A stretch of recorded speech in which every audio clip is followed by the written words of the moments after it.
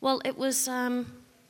It's always nice when God confirms something right at the very, very last minute, because I knew there was something that God had placed on my heart to say, or so I thought, but nothing tonight really felt like it was tying in until when Rach came up just then. No pizza. Well, I suppose there's some analogies to a restaurant later. You could take that maybe. And the idea of God changing us and that making a difference to how we interact with those around us in the real world. I've always upheld that truth was important, that it's important to be truthful, not to lie, not to deceive, to speak the truth in love, all these things we hear bounded around in church. But how can I believe in truth if I believe what the culture in the world we live in is telling me about truth? This modern, non-Christian Western view would have me believe that there is no objective truth. There is no such thing as a truth which is solid and stands against all others. Even science turns around and says, oh, it's principles, it's theories. Truth is subjective. The meaning is influenced by my experience, the way I see the world. Or some people would turn around and have you believe that truth is something that comes from culture, that it comes from a group consciousness, which in easy terms means it's a bit like a team vote on what we believe. It's a bit like it's a politics system, and if enough people believe it, then that's the truth, and those who don't, well, they've just got to be overruled. But I don't think this is the case. I think there very much is one truth and one way of honouring that. A lot of Christians, however, will say that yes, there's truth, and it's really important until the truth hurts. Surely if we're going to speak the truth in love, then sometimes we have to withhold information from people. Actually, maybe, what's wrong with a little white lie here and there? You've all must have heard the comment that's, oh, what do you think? Does this dress really suit me? Does my bottom look really big in it? Oh, no, of course not. Do you love my new coat? I think it looks so good on me. And your internal monologue at this point is going, whoa, no. This is not good. What do I do here? It looks dreadful. But I can't say that. That will hurt their feelings. It doesn't suit their shape, it makes them look washed out and ill, it's the wrong colour, it's the wrong style. No. So what do you turn around and say as you dig your hole deeper? Oh, it's lovely. Where did you get that from?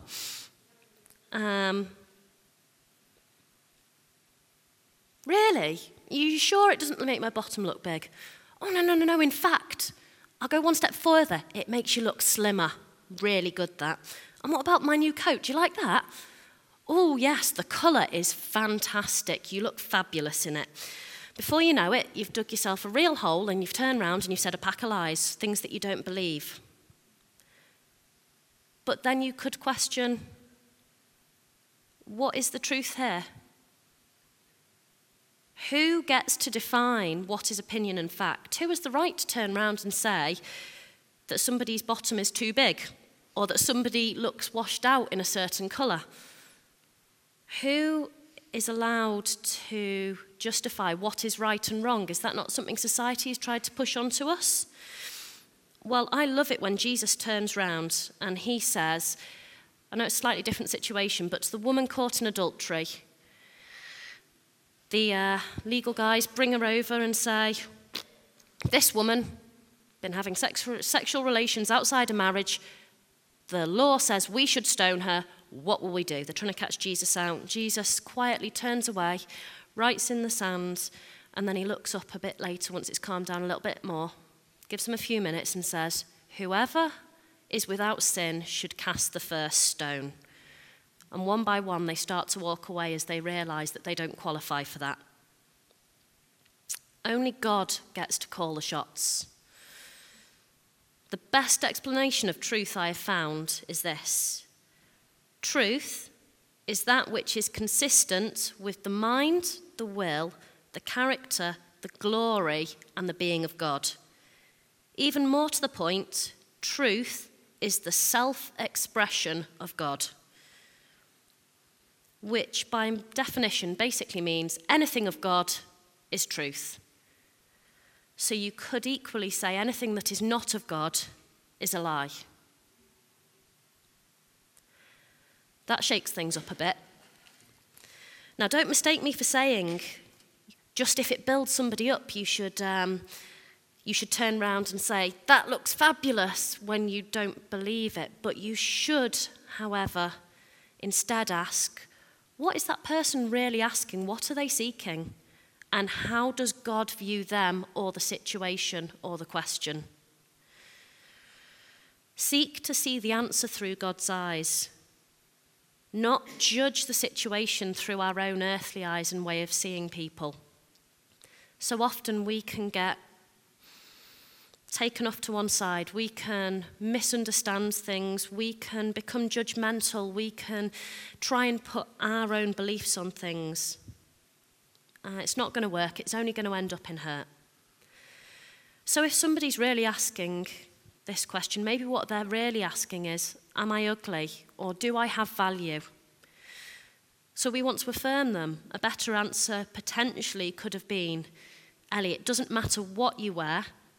You could be wearing a bin bag for all I care, because you are always going to be that amazing and bubbly, beautiful woman of God. And I absolutely love spending time with you. You wear what makes you feel comfortable. So I guess the reason I chose to speak about truth, or rather found myself stuck on this subject with no way of getting away from it, is the last few weeks I have really been personally challenged about what you might call bent truths or mini mistruths. Or if you're going to be completely honest about it, lies. Situations where telling the truth accurately, and in this I also mean sometimes leaving information out deliberately that would mislead people, could equally be classed as lying. You don't have to tell somebody everything. It's not always important that everybody knows all the details. There's a time and a place. But to deliberately leave out information so as it's misleading and sounds like something else is what I'm talking about here. In fact, the fact that we so often turn to the word mistruth or we talk about white lies shows that we're trying to reduce the problem. We're trying to make it sound less bad than it is. We're trying to make ourselves sound more comfortable. We're trying to feel better in front of God when we have to stand in front of him. How am I setting a godly example for people, and what do they think of me? What do they think of the God that I serve? Things like, it's more acceptable maybe to somebody to say, I'm so sorry, I was just coming out the kitchen with your steak and I tripped over and it's on the floor. I'm so sorry about that, but we'll get you a new one cooked. Sounds more acceptable to them because they're maybe having compassion on you instead of, I'm so sorry, completely forgot to even cook the thing. So you're now going to have to wait another 10 minutes for our own stupidity. We want to make ourselves feel more comfortable and not face the wrath of the person in front of us sometimes. So some of the lies or mistruths might be because we want somebody else to feel better. Some of them might be because we want ourselves to feel better or not face something so uncomfortable. But it's the same difference. It's still not the truth. It's still not where God would have us be. Who's more important? God or the other people around us? Who should I value more their impression of me? Should I be more bothered by the wrath of that person, which will be short-lived, and actually you can probably explain it and get past it, or there'll be another day, you'll go to sleep and it'll be over. But what if I keep trying to stand on the wrong side of God? What if I keep walking this way? Where's that eventually going to lead me? What's going to happen to that relationship with God? Yes, he is forgiving. Yes, he loves me. And yes, he wants the best for me. But I have to choose him too. I have to choose to seek to do things his way and to come to him for that forgiveness. You must have heard at some point in a sermon, if you've been in church long enough, and for those of you who haven't, that repentance as a word means to turn around and go the other way, to go away from the sin. So when we're repenting of something that we've done wrong, in my case, not telling the truth, telling lies, I have to not only say, God, I'm so sorry for these untruths and for these lies, but I have to stop using them, and I have to try. Even if I stumble and I get it wrong a few times, I have to keep trying to use the truth and to do it God's way. I have to walk away from the problem and choose to make a change in my life.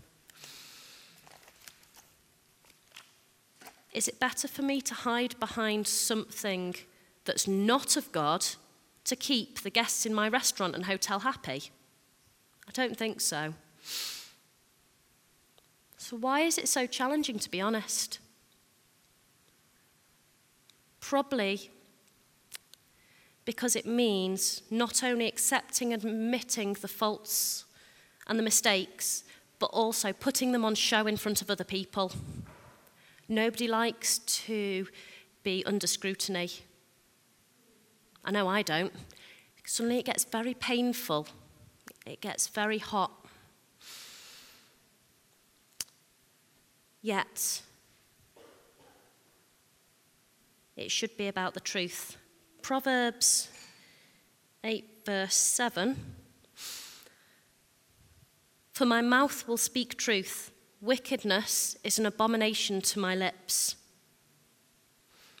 If this is God's stance, that we should speak truth, and that any wickedness should make us go, ooh, no, I don't want to do this untruth thing. This is a terrible, terrible thing. Then our goal should be looking to God for help on this. Speaking the truth is central to the Christian faith. Matthew 5, I've left my Bible. Can I have that Bible, please? Thank you. Matthew 5, 33 to 37.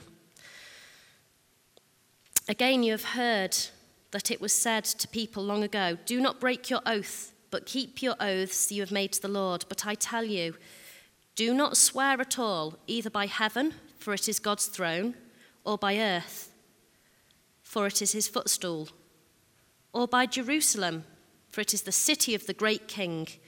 And do not swear by your head, for you cannot make even one hair black or white. Simply let your yes be yes, and your no, no. Anything beyond this comes from the evil one. I'm not very good at thinking about things in my head. When I think things through, I have to talk them through with somebody. This is why prayer's great for me, because I get to talk things through out loud and not just be counted as a crazy person, because I'm talking to God, not just myself. A, for being a Christian. And there's somebody who actually wants to listen to what you're saying as well. How much better can it get? But on a serious note, we always want to explain things away. We want to add to things. It's so much easier to keep going, to keep explaining, when sometimes the short and the simple is the best. When you've said your piece, you don't need to keep going like you need to give an answer for it and keep going and almost make an excuse for it. Yes, I'm a Christian, I come to church. You don't need to explain that away like you're embarrassed. Okay, I made a mistake, I'm sorry. You don't need to keep going over the same ground, repeating yourself again and again. But from that, we also need to have spoken the truth in the first place. And if we say something, stick to it.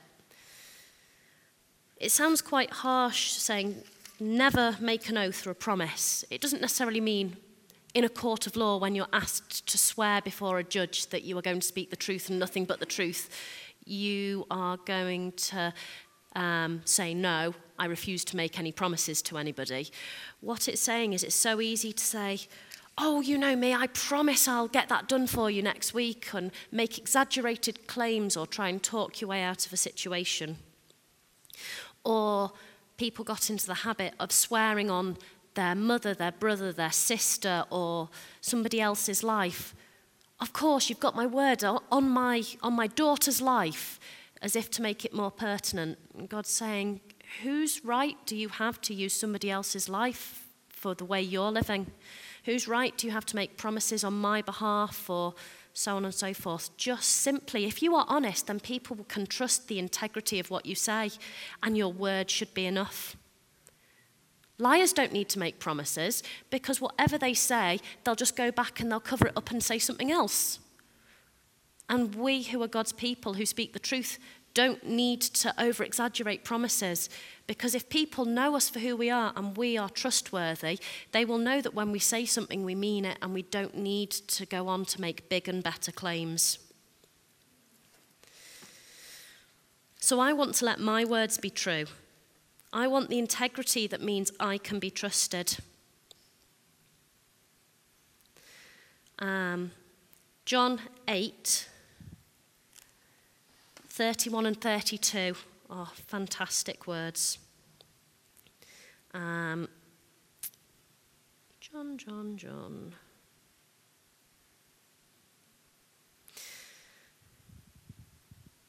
To the Jews who had believed him, Jesus said, "If you hold my teaching, you are really my disciples.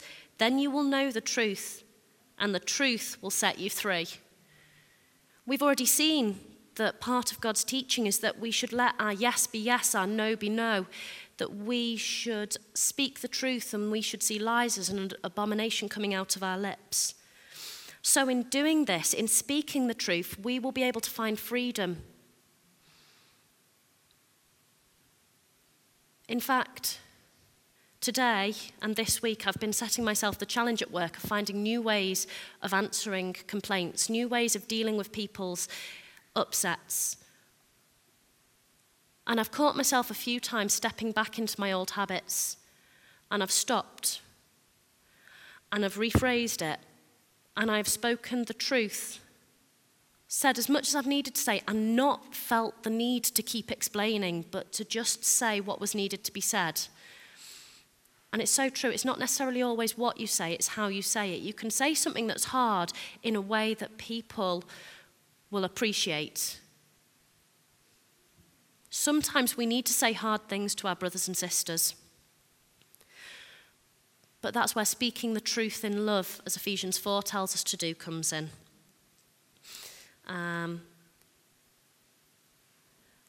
I love using bits and pieces of the Bible because it just brings to light just where God is really touching upon things, and you go, that's how it works in life, that's what it means, that's what we're called to do. And it's a reminder, because it's easy enough to be walking one way and suddenly find that you've left the track and that you've ended off somewhere else, as I did.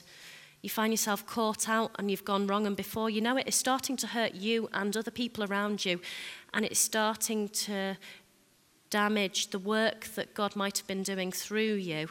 It's like I was sabotaging the very things he was trying to do by not living the way he called me to. Ephesians 4:15, instead, speaking the truth in love, we will grow to become in every respect the mature body of him who is the head, that is Christ. For him, the whole body, joined and held together by every supporting ligament, grows and builds itself up in love, as each part does its work. As we do the things God has called us to do, as we support each other, and as we sometimes say the things that are hard to say, or we withhold from saying the things that maybe are not helpful and encouraging and are our own personal opinion and are wrong, we can build other people up.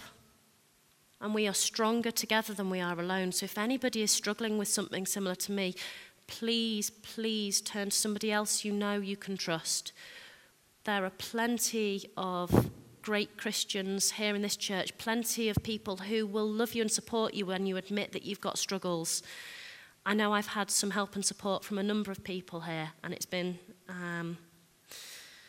probably one of the reasons that I've not fallen so much, probably one of the reasons I've made less mistakes, because when you've got somebody there encouraging you and saying, you can do this, come on, let's pray about this, let's refocus, pick yourself up, get back on your feet, off we go again.